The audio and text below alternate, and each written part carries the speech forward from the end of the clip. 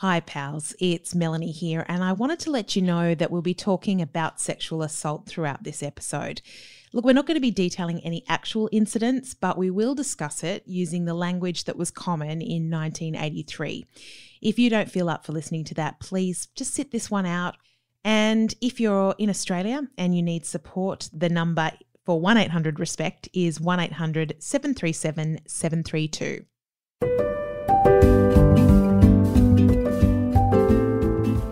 Hello, I'm Melanie Tate, and this is a country podcast where Kim Lester and I talk about the social and cultural impact of the phenomenon known as a country practice. Kimothy, what's the haps? What's news?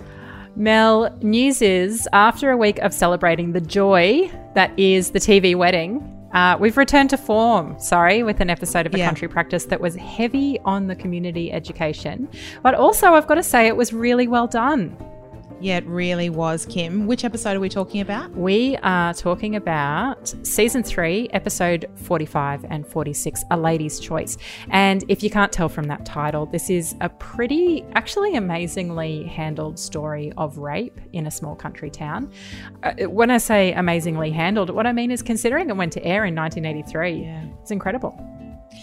More on that episode in a moment, but Kim, we are going to be talking with somebody who, when I was leaving work the other day, I said to my colleague, I'm not coming into work tomorrow because at lunchtime I'm interviewing Dr. Simon Bowen, also known as Grant Dodwell. And she said, oh my God, when I was growing up, all I wanted was for Simon Bowen to be my husband. Aww. You're interviewing my future husband. And then we went down a rabbit hole of beautiful Simon moments. Yes. So Simon, who you kept calling Simon. Oh my God. I knew I'd do it. It was so embarrassing. He's going to be with us. It's exciting, Kim. Let's get into it.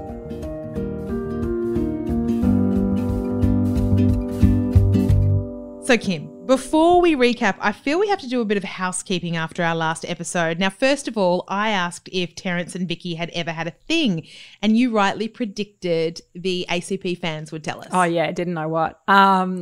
Thank you hugely to Lily, who I think said that she actually pulled over on the side of the road to write this message to us on Facebook. She was onto it straight away on our Facebook page, A Country Podcast. She wrote, Vicky always had a massive crush on Terence. She was jealous of anyone who came into this space. She admits it to her mother and she admits it to Terence.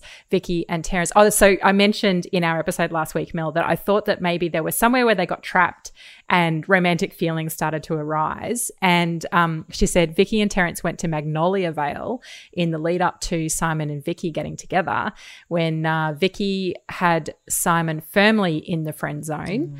In a sequence of highly plausible shenanigans, they ended up having to stay overnight there. Terence and Vicky always maintained nothing happened. Simon was filthy dirty with Terence and Vicky was coy. Repeat, supposedly nothing happened.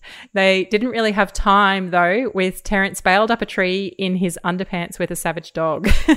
So I've got to check that episode Terence in a tree with his underpants. I think we need to do this episode at some stage, Kim. I think we definitely do. And she just adds, in Vicky's final episode, Brendan quizzes Terence about it, and Terence looks coy and slightly smug. And Lily finishes this by saying, when I go on Hard Quiz, Simon and Vicky will be my expert subject. So Tom Gleeson, are you listening? Yeah. And Lily, I hope you've applied for that show because we are all going to be rooting for you so much.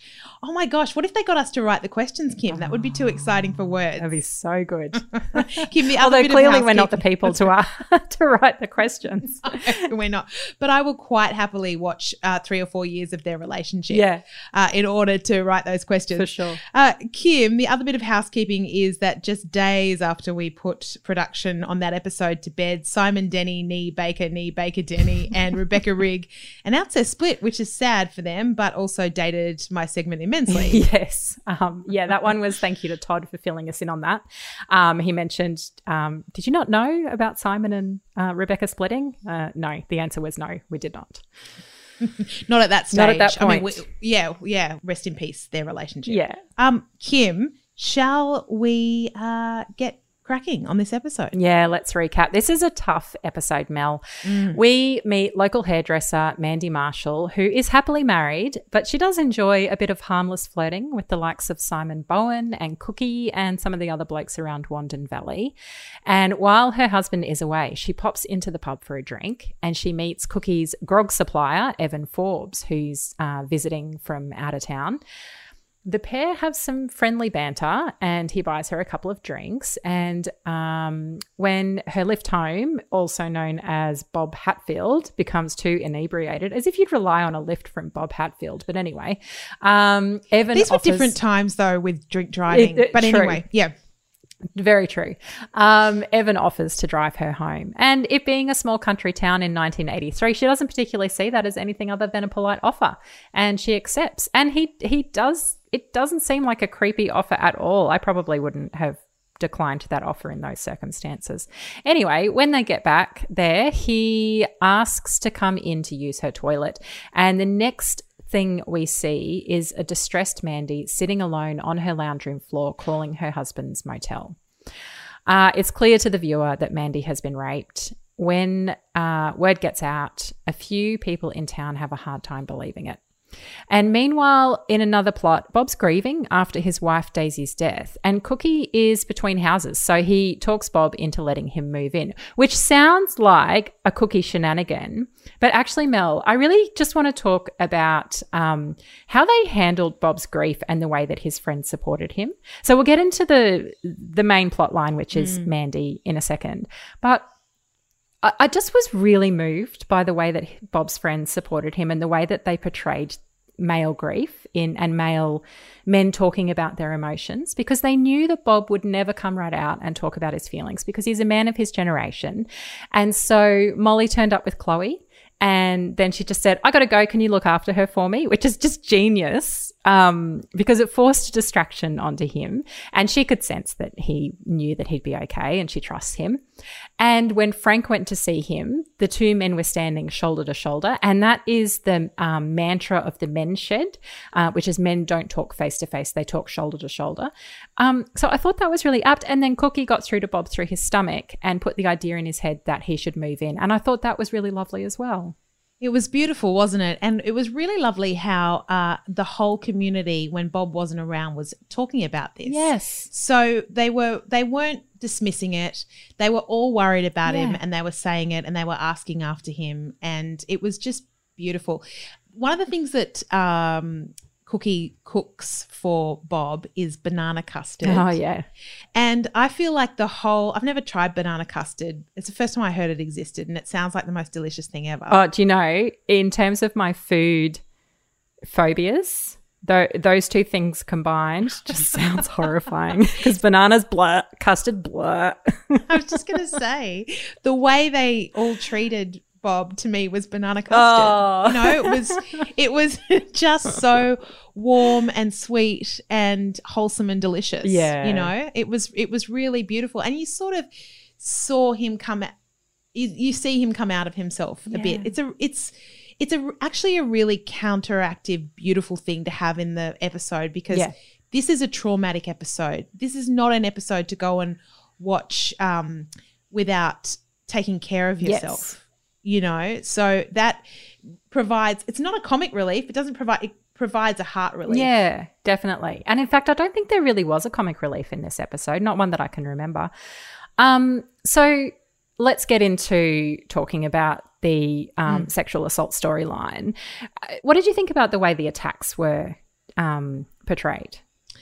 So there's two attacks. Yes. There's the original rape after that we don't see because you know, we've got to bear in mind too, kids are watching this. It's Monday nights at 7:30. Yeah. So we don't actually see anything like that. I found when he came back to the house so upsetting, Kim. So it was such a horrible surprise, you know, like when Mandy is sitting in her house and she's alone. The really interesting, she's alone. The interesting thing they've done with this character is they have Geraldine Turner, who is a famous charisma cat, play the character, and she is so charismatic and fun and gregarious in every way. Her hair is red, flaming red and fantastic. Her clothes are pink and fashionable and fabulous. She knows everybody. She's funny and fun. And then everything about her gets erased completely while she's trying to work out what to do. So crossing to her after she's been raped the first time is awful. And then we spent a lot of time with her worrying about what's going on. And when the door knocks and she opens it and he barges in to rape her for the second time, I found it viscerally awful. Yeah. Yeah. What about you? I thought definitely the first one, I thought everything that needed to be shown was shown. I think there was so much said in not actually demonstrating any of the violence of the situation. So the last we saw of Evan with that first attack was him being let in to use the toilet. And then it just goes straight to Mandy upset, sitting on her lounge room floor. We know what's happened to her. We know. And then the second one, yeah, I agree. I thought it was really tough. I think a more modern show would actually be a lot more graphic with it, and I don't think that's a good thing. I don't know that that's necessary in order to get the message across of her trauma. What did you think about the way Mandy herself, and we'll talk about the way the community handles Mandy, but the way Mandy herself reacts and responds to what's going on? So initially after the first attack, she is jumpy and she, like you say, she's been stripped of all of her charisma. She's afraid to be that vivacious flirt that she was at the beginning of the episode. And she's so much fun at the beginning of the episode. But she's also, terrified to talk to anybody and tell anybody what's happened. And she's doubting herself. She's doubting whether or not it actually was a rape, because although she definitely knew in herself that she didn't consent. So I thought it was a really apt depiction of her shame and her doubt, her self-doubt, and not being able to say the words to anybody. And then after the second attack, she became really strong, didn't she? She became quite powerful in her preparedness to speak up. I mean, it was a journey and there were a lot of people trying to prevent her from getting to that point. But I thought that she was a really strong character throughout. Well, it's interesting because the first rape, her self-doubt really reflected the messages that she would have been getting at that time. Like, she was worrying about whether she'd led him on, whether she'd been too friendly, whether it was actually her fault. And I think that by the second rape, she knew she'd really been abused. Yeah. I mean, she knew that the first time, but there was no room for self-doubt anymore after that because she'd been so wronged. What did you think about the way the authorities, also known as Frank Gilroy and the hospital, dealt with her? I found that the least on par with what would happen in 2020. It made me think of, I know this is not Australian, but it made me think of the TV show Broadchurch. Have you watched that? It's the David Tennant show and Olivia Colman. And in, I think, their final season, they deal with a sexual assault.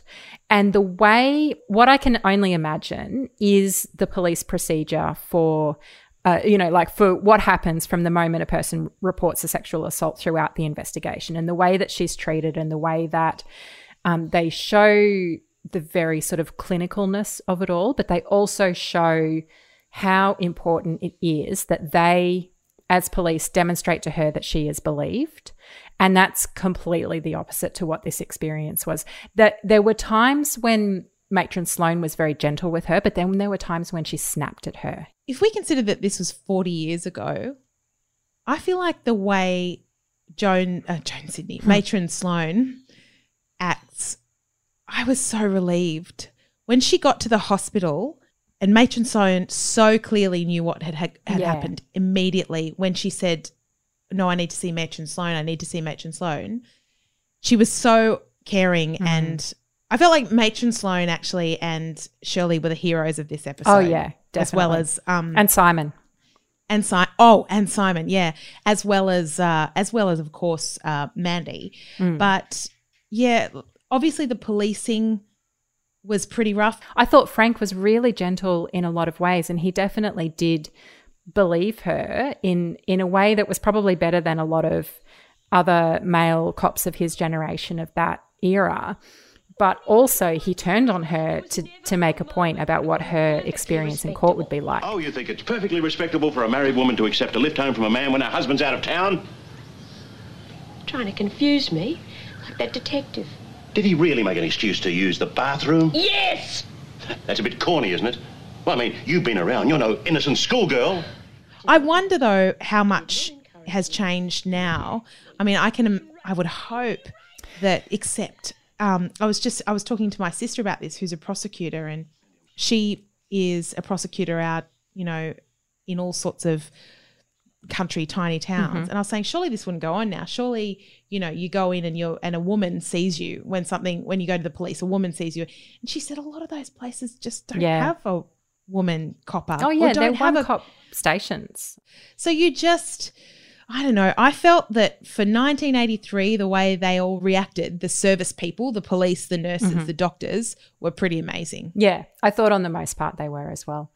Just finally, do you want to talk about how the town responded? There was a real divide in the town, and that was demonstrated most clearly in the sides that Simon and Vicky fell on, because Simon was very much, I believe her, she is a victim, and Vicky was very much, well, she could have kicked him in the balls. She could have done this, that, and the other. Yeah. She was asking. All she had to do was say no. She was asking for it. I think she actually said she was asking for it. Yeah, and she at one point she said, "My sympathies lie with the man who's been falsely accused."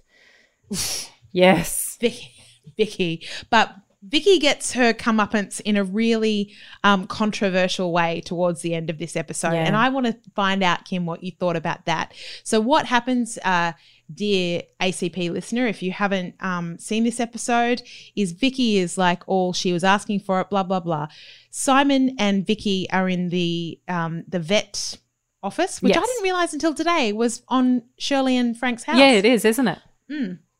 So they're in the vet's office and they're talking about it, and Vicky's going on with that crap again. She was asking for it. All she had to do was push him away and knee him in the groin. Everybody knows that, blah, blah, blah, blah, blah.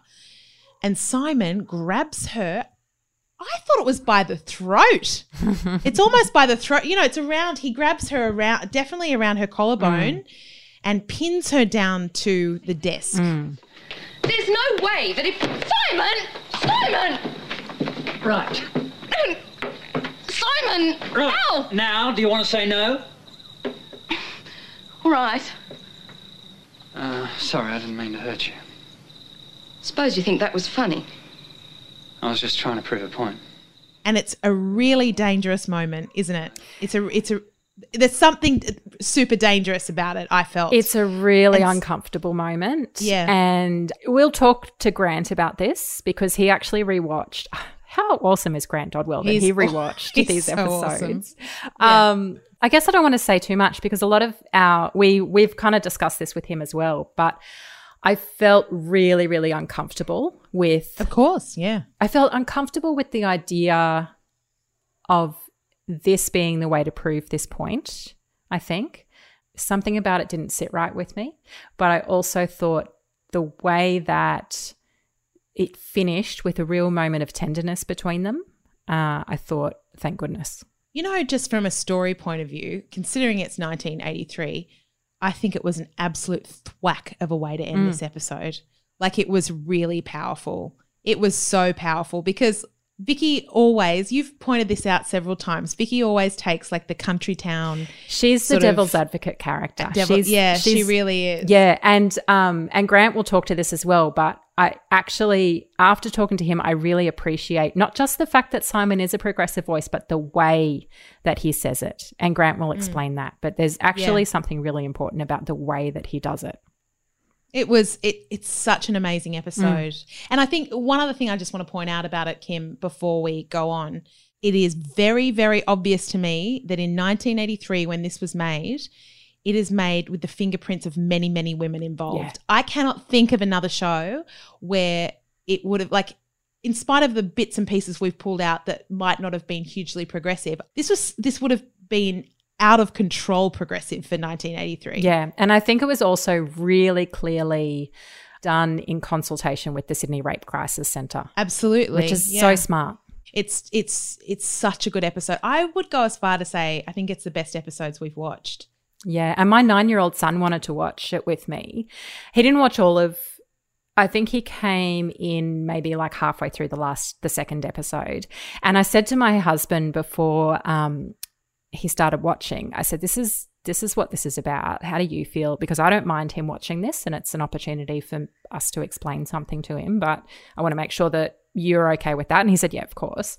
And so it was actually an opportunity to explain to my 9-year-old son what sexual assault is and what consent is. And it was really interesting. Mate, you are living the country I really am. dream. You really are. It's like you're reenacting what was going on in lounge rooms all around Australia in 1983. That is so beautiful. That makes me love this episode even more. Totally. So, Kim, there's a really good opportunity to discuss irresponsible pet owners in this episode. I'm so hoping that this is going to be your social issue today. Sorry. In a moment, I'll talk you through a couple of really key and fascinating moments in Australia's history relating to sexual assault.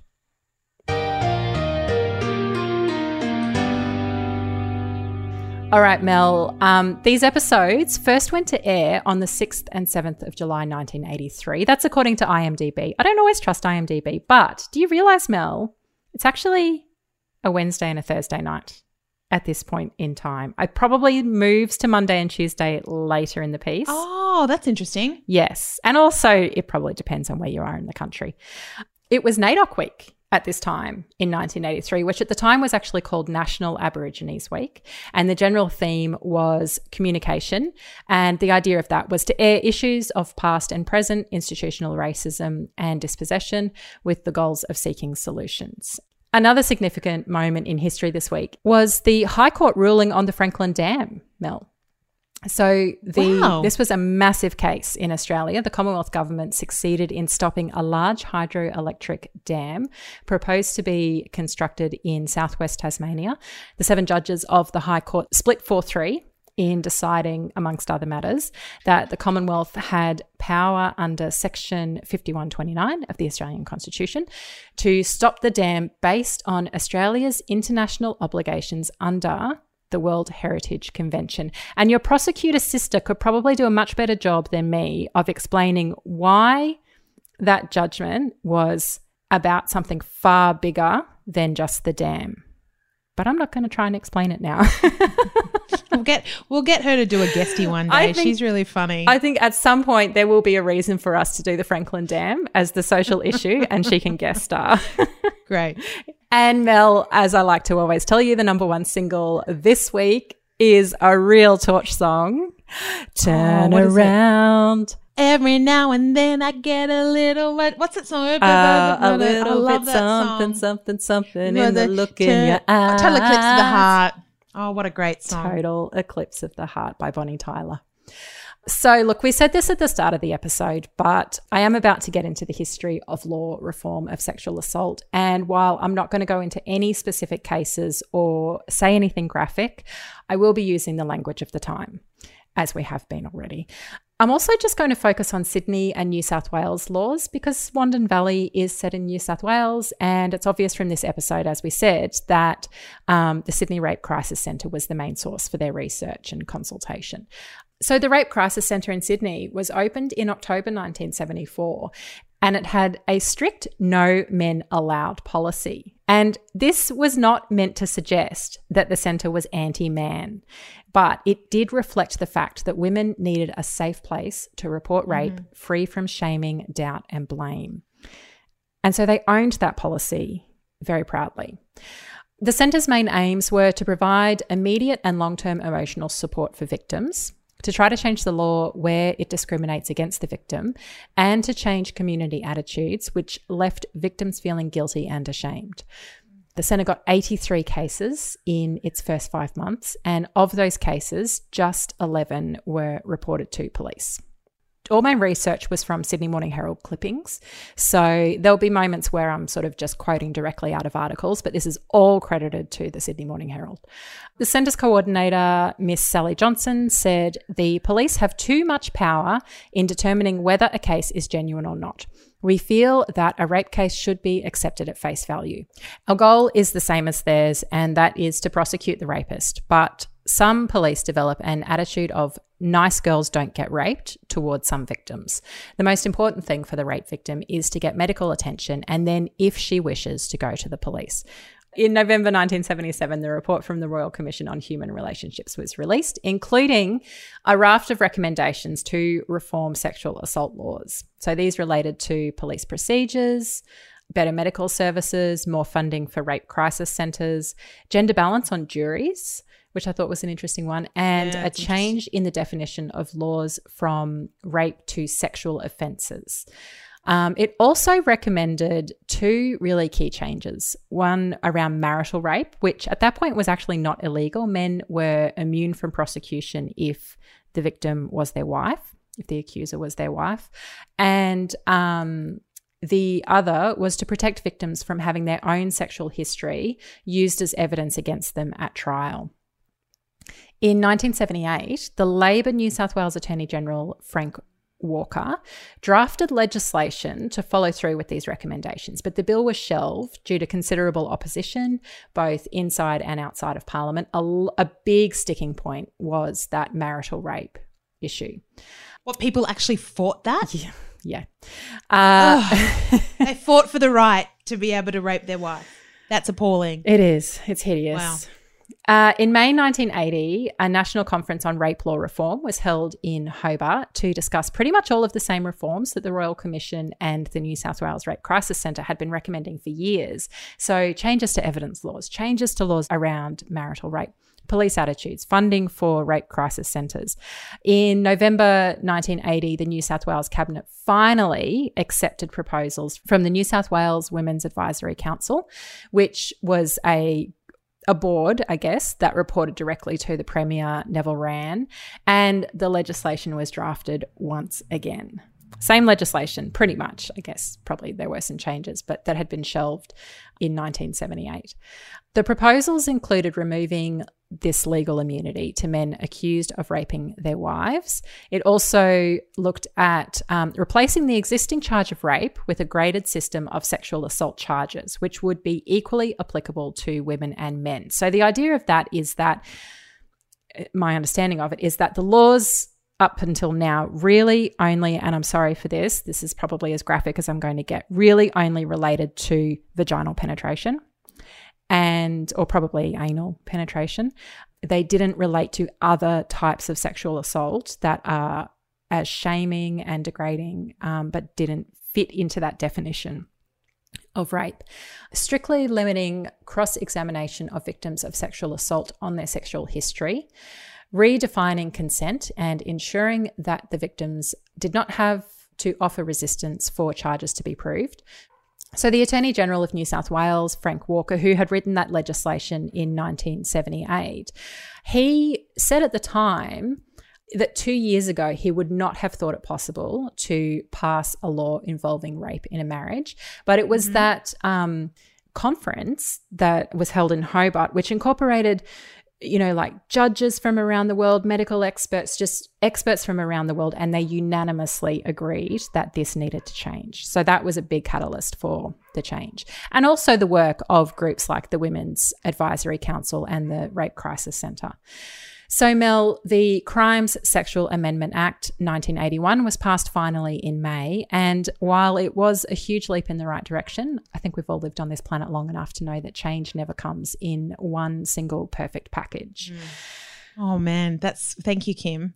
That's so interesting, Tasmania, that Tasmania is a really interesting place for, we've talked about the Franklin Dam, and at some stage I'm sure we'll talk about their battle in the 90s with, homosexuality was still illegal until 1996 or something like that there.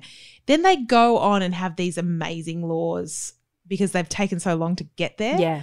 And how interesting that those conversations were happening in Hobart. I'm just a Tasmania file. I love that. Kim, thank you so much. No worries, Mel. All right, Kim, so this episode has some really incredible collaborators in it who I'm only going to mention briefly so we can get to the meaty character who's in it. So we've got Penny Hackforth-Jones playing Terence's love interest in this. She was an actor who was very much part of the furniture of Australian film and television until she died in 2013. Did she die? She's such a familiar known her face. Yeah, exactly. She kind of had bit parts and everything rather than. I remember her from Mother and Son. I remember her from Mother and Son too, but I think she must have been one of the wives, but one of the wives who wasn't around very much of one of the sons. She wasn't the wife who was around all the time. Yeah. That's for sure. So she was in Country Practice, Mother and Son, Paradise Road, Muriel's Wedding, you name it, she's in it. Also interesting in this episode is Duncan Wass. I hope I'm pronouncing that correctly. He's the actor who played Evan Forbes, the rapist. He's no longer in the industry now. I found that he had a tea room in Lithgow some time ago. But you know what he's most famous for, Kim? What? He played B1 in Bananas in Pyjamas for like 40 episodes. No, from the start, from the early days. I think so, yeah. Yeah, from the early days. Isn't that amazing? Sorry, I just need a moment to stop and process that the rapist from A Country Practice was B1 in Bananas in Pyjamas. Well, how wonderful that he wasn't typecast. But also you can't the interesting thing about the casting of Duncan in this is he doesn't have a creepy vibe. That's the whole point. That's how he can go on and play B1. It's kind of like how there's an episode where Benita from Play School plays an abusive mother in A Country Practice. There's an episode where she plays an abusive mother. I don't believe that for a second. How traumatizing is that? Wow, that is so... Imagine being 7 and seeing that episode. That would fully mix you up. My goodness. So, Kim, let's talk about the person I want to talk about today. It's the incredible actor who plays Mandy, Geraldine Turner, who I'm not even kidding for half a second, Kim. I wanted to be her when I was a teenager. She was an absolutely huge musical theatre star with the most amazing charisma, skills and voice, as you see in this, except we don't get to hear her amazing singing voice in this. I just want you to have a listen here to her singing at a tribute to Jerry Herman. Now, Jerry Herman is the guy who wrote, little musicals like Hello, Dolly and La Cage aux Folles and Mac and Mabel and Mame. Let's have a little listen to her.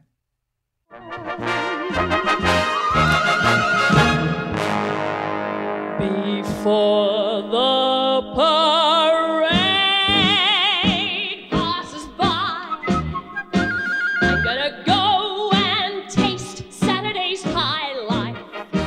Oh, she's fabulous. Isn't she great? And I'm just so glad we've got a show tune on a country podcast now. I feel like it's about time. Yeah, it's about time. Isn't she fabulous, though? That's Geraldine Turner there. Now, Geraldine is from up your way, Kim. She's from Brisbane, and she knew, of course, from the time that she was 5 years old that she was destined to be a star. All the best ones are from Brisbane. Yeah, well, she was doing ballet in Brisbane, and then she got too tall. I'd venture to say too, Kim, she has way too much sass and personality for ballet as well. And she did TV as a child and then went on to work in theatre, a lot for the Queensland Theatre Company.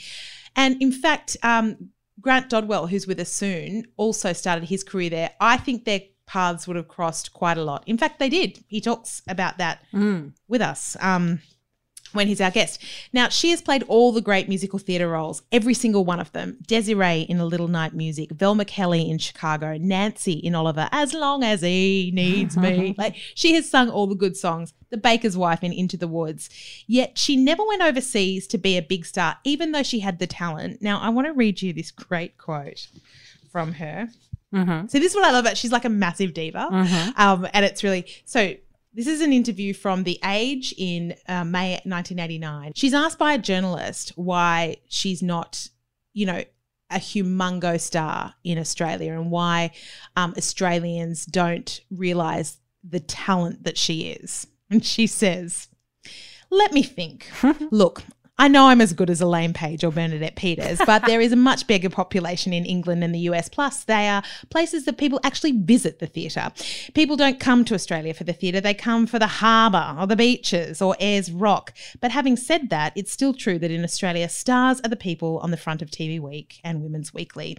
None of that is criticism. However, it's merely an observation. Now, Kim, I would just like to say, as a massive fan of musical theatre, she is as good as Elaine Page and as Bernadette Peters and Patti LuPone and all those people. She's absolutely incredible. So, like, any modesty that she has, which she doesn't, can I say, in every interview that I ever read with her, she's very aware of her huge talent. Good for her. Exactly. And I suspect that that might be one of the reasons that we have long lived in a very sexist society.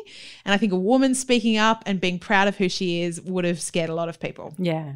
So she made a beautiful appearance in that film Careful He Might Hear You, which I think is still screening on the ABC at the moment with Robin Nevin and Wendy Hughes. She didn't really do movies from then, which makes no sense because how good is she on screen? She's beautiful. She's charismatic. She's really interesting. So she's definitely got that old school diva reputation. She knows how talented she is and everybody's a bit scared of her is the impression I get of her, certainly within the industry. Kim, before we talk tonight, I messaged and emailed a few friends who've either who've worked with her or been in the same circle saying, I'm going to do a profile on Geraldine Turner because she's amazing and I love her in the ACP podcast. Any goss? Invariably, Kim, I was told that there was goss but none for a podcast. Yes. So one of my favourite, so this is the kind of star she was. She was on the front page of the Sydney Morning Herald, August 11, 1994. And this story proves that the more things change, the more they stay the same. So it's a front page of Geraldine and her dog having a brilliant time, you know, looking fabulous and wonderful. And the headline is True Romance, It's Never Too Late. It's part of an ongoing series in the Sydney Morning Herald, Kim, called Sydney's Missing Men. So there was obviously like a crisis about single men for single women. It goes on to interview Geraldine about having I love this part of her story for personal reasons, obviously. She found love at 44 when she'd all but given up with the conductor Brian Castle's Onion, who's 10 years her junior. Go, Geraldine. Here's what she said. I didn't go out and I didn't meet anyone. She said, I was very lonely. I used to think, if I am looking at men who are 35 to 50, why would a man like that want to go out with someone like me? Because you're like a hot babe full of talent, Geraldine Turner. You're amazing. I thought I would be alone for the rest of my life with my two dogs. I should poke my two dogs now to bark on cue here. And what was I going to do when they died? It was hell. I mean, she's so great. And then she began seeing a therapist and spent the next 3.5 years pondering her life before meeting Brian Castle's Onion. Geraldine has continued working over the last few or all of the years, mainly doing the occasional TV guestie on Home and Away or House Husbands and doing cabaret shows with her husband, Brian Castle's Onion. They're still very much married. Isn't that great? Wow. That's awesome. All these years later. She lives in the Southern Highlands now, Kim, where I'm from, and I've sat in some drafty halls hearing that incredible voice on a few lovely afternoons. She's a star, and I just wish we could have had more of Mandy on A Country Practice. Yeah. Did she do any other guesties or is that her one and only? That's it. Her only one. Because she's such a star. One little addendum I want to put to this episode too is that it was directed by Catherine Miller, who is obviously a woman director. She was at the very beginning of her career when this was shot, and she has been directing ever since. She recently even did Channel 10's The Secret She Keeps. Wow. So really amazing woman. And I think that she went on to make a couple of telemovies about women's issues in the 80s, which I don't think would have been very easy to get over the line at the commercial networks. Yeah. And so she is the reason I think that this episode is so strong and so women-centric. I would love to talk more about her. These are her only ACP episodes, but I'm sure at some stage we'll find a reason to have her. I think we should get her on. I think these are such good episodes. We should get her on to talk about it. Yeah, for sure. Let's now talk to the man who has become kind of our other heartthrob of A Country Practice. Like, the more we watch of this character, Dr. Simon Bowen, we just love him so much, don't we, Kim? I think he's going to be the hero of this season for us as well. In the same way that we saw how amazing Esme and Matron Sloan were last season, I think The real takeaway for season 2 of A Country Podcast is that Simon is a bloody legend. Yeah, and we're discovering him and just loving everything about him. Yep, there's so much more to him than being the goofy city boy. Totally. And so here's the person who made him come to life, Grant Dodwell.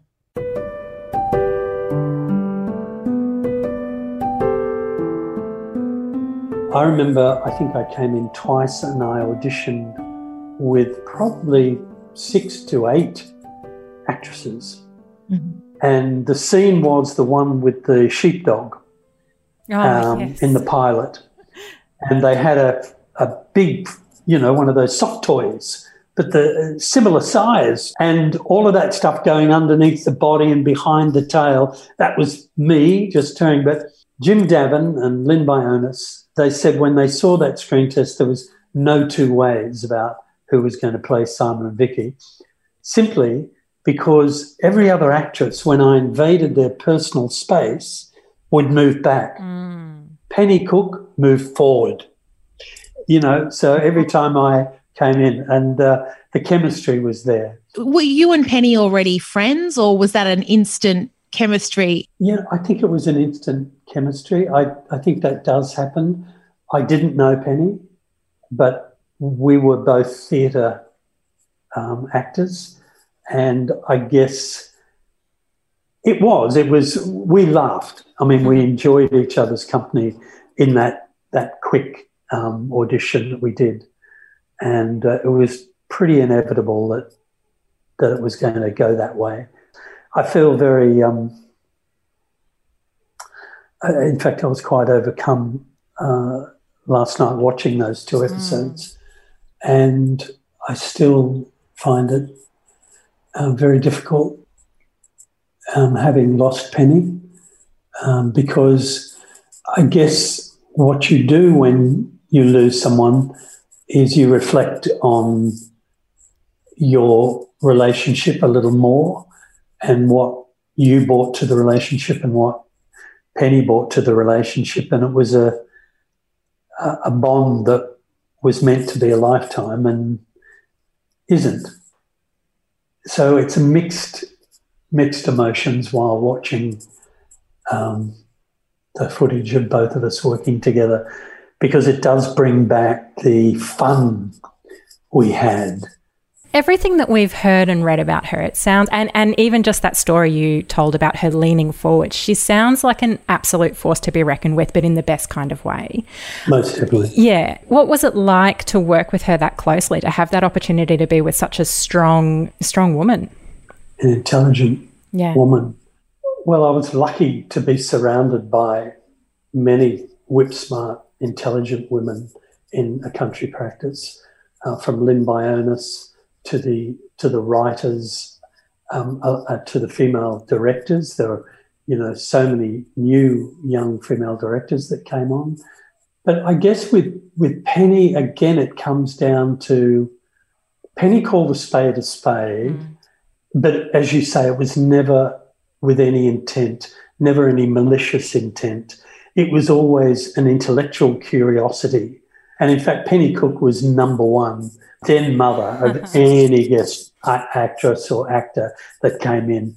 You'd be given the royal treatment, shown exactly what you need to do and how you need to do it. And if there was any problems, come to me, I'll sort it.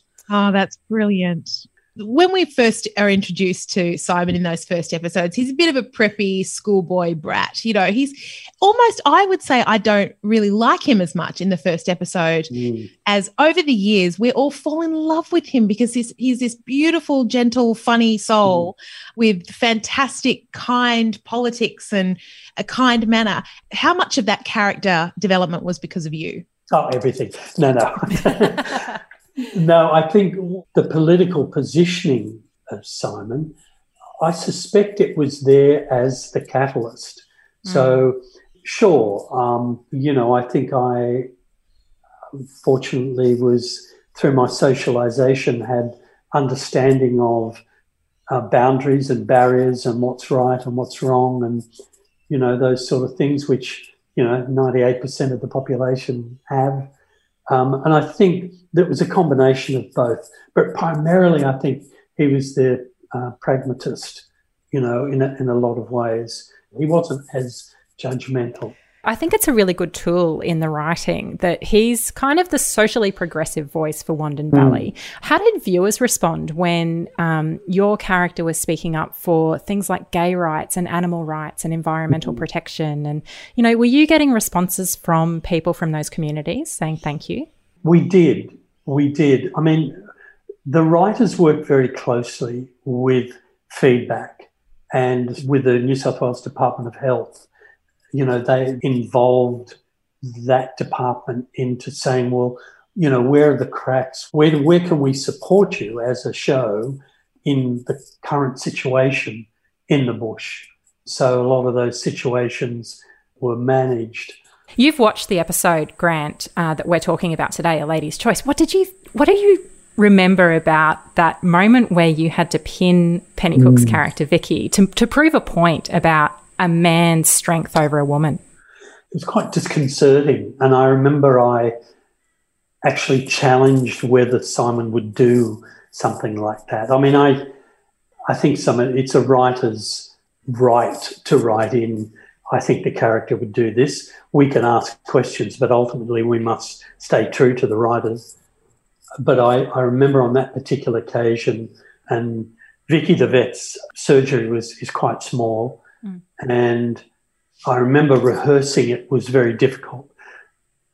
And I know Penny was very helpful, but so I had to get over the hurdle that Simon would go to those lengths to prove a point rather than articulate it. But nevertheless, we went ahead and it was decided that we would make it as fast as possible with the least angst and distress on Vicky's behalf. Yeah. So Catherine Miller, the director, came down on set and we worked out how I would grab Penny's arm. And I watched it and was quite taken aback, but I can't remember verbatim what Simon said after that, but he brought his vocal level right down into a very easy or manageable place vocally and physically. So there was a bit of air around it, and it did work really well. Yeah. I thought Jolene Turner did an extraordinary job in that, because there were many sides, and there was that incredible scene where Sergeant Gilroy, Brian Wenzel, actually goes into a courtroom situation. And for a minute I'm going, well, this is very unlike Brian's character. But then I got it as the character got it. Yeah. Oh, I see, that's it. Now, again, I questioned that, and I wondered whether that would be an approach in 2021. Well, it definitely wouldn't be, would it? Those two moments were the only moments I feel almost in the entire episodes that dated them. But at the same time, they were both firmly on the side of the victim. Yeah, and they were a real reflection of the times as well, I think. Yeah. And the Simon moment when he takes his hands off Penny, and I think she says something like, "But Simon, you're a nice bloke," or something like that. And however you deliver that line back saying, well, yes, I am, meaning basically this can happen to anybody and anybody can be this person, I think it's one of the most powerful moments of the entire 2 episodes of powerful moments. Yeah. And it finishes with a real tenderness because he holds her and he says, I'm sorry. And he shows her that she's safe. And I guess that was an important thing for Simon to do, to bring it back to his true character as well. Exactly. I like the way at the very end it gave, Mandy sort of said, I've phoned the rape crisis centre, and this has allowed me, given me the strength to actually pursue the case. If I lose, it doesn't matter. Yeah. It gives an opportunity for anyone in the situation to have that support. So I thought that was a really good ending. It's a really powerful episode. Did you have any favourite progressive causes of Simon's? No, I think it was just the humanistic side. I think because it's such a long time ago and memories do fade, having watched those 2 episodes prompted, and I can see where your line of questioning is coming from now.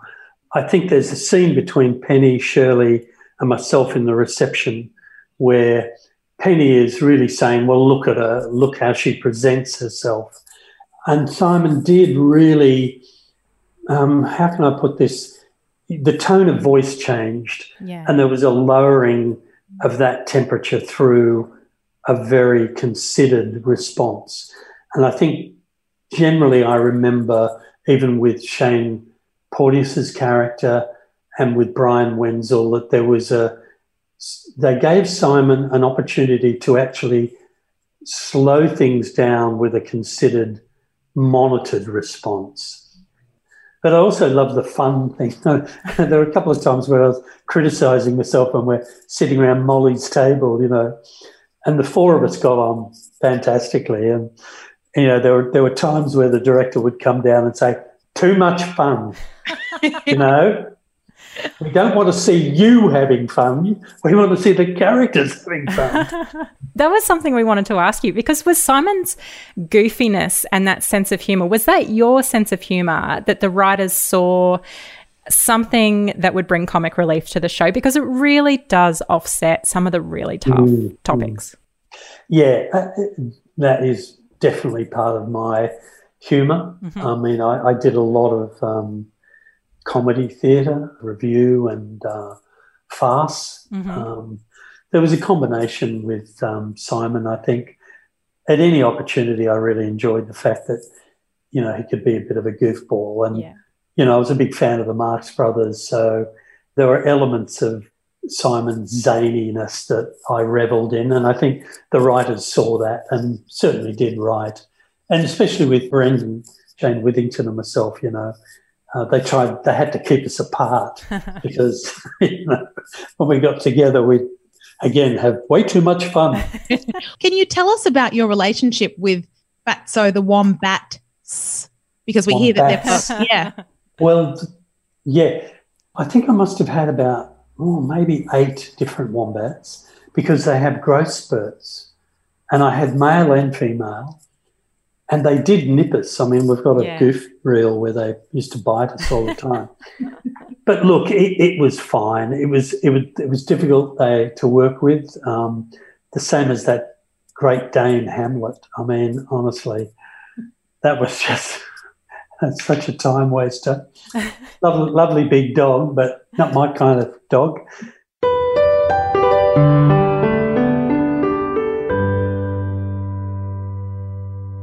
God, he was good, wasn't he? He was so good, but he was so thoughtful as well. And to watch the episode, I just was so impressed. Yeah.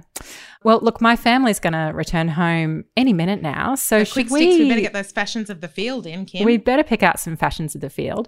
I said last week that if Molly's in an episode, I have to give it to her. But I don't think, Mel, I've taken enough time to truly appreciate what a trendsetter Simon actually is in those beige sports jackets and red pants. I mean, it's quite the look. And actually, I was reading an article in The Guardian yesterday about why brown is back and Angelina Jolie is wearing it. So I think that Simon had something with all of that beige, especially pairing it with those red pants. But having said that, Molly actually looks stunning. In episode 2, there's this moment where she gets out of her car and she's wearing electric blue tights and this awesome black dress with hot pink ruffles and orange ruffles, and I love it and I want to wear it today. She's so great. All of her clothes look so homemade, yeah, don't you think? They're so good.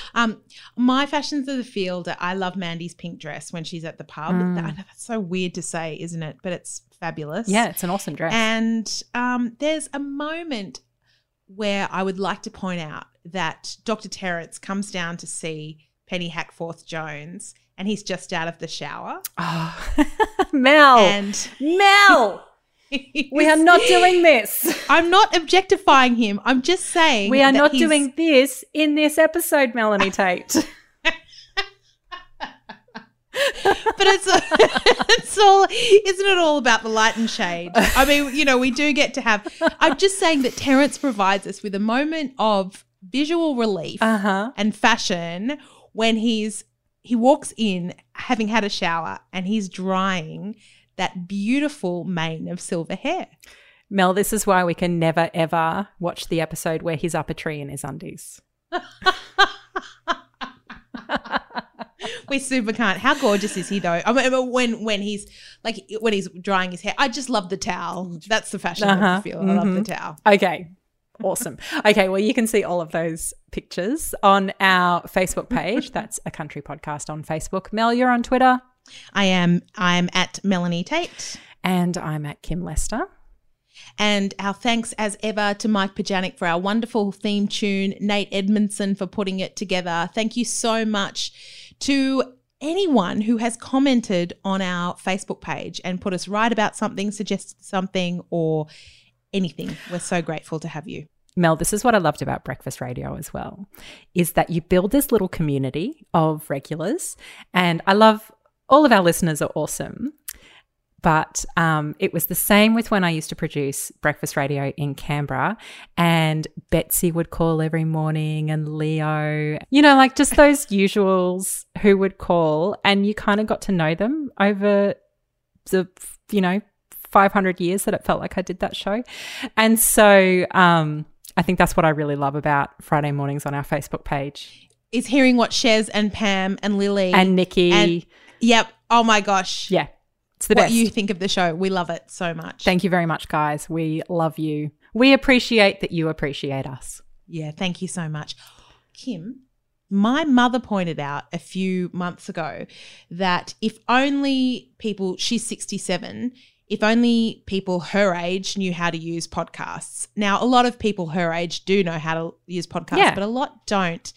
And a lot of people watched the show who are around that age. So if you have a mum or a dad or an auntie or someone like that who is around that age and watched and loved A Country Practice, we would love for you to sit down with them and show them on their smartphone or on their computer how to listen to us. My parents listen. I taught my mum how to listen, and it actually got her starting listening to other podcasts as well. And my dad listens. He's got an app. This is so cool about my dad. He's got a cochlear implant. And so he actually listens through an app on his phone, which is then played directly into his thing in his ear, brain, skull attachment. Wow. So we're going into Mr. Blester's brain. Yes. I love it. I love it. I love it. Kim, have a great fortnight. We'll be back. We'll be back in a fortnight. We'll be back in your feed in a couple of weeks talking about episodes 87 and 88 of season 7. It's called License to Kill. Make sure you watch it.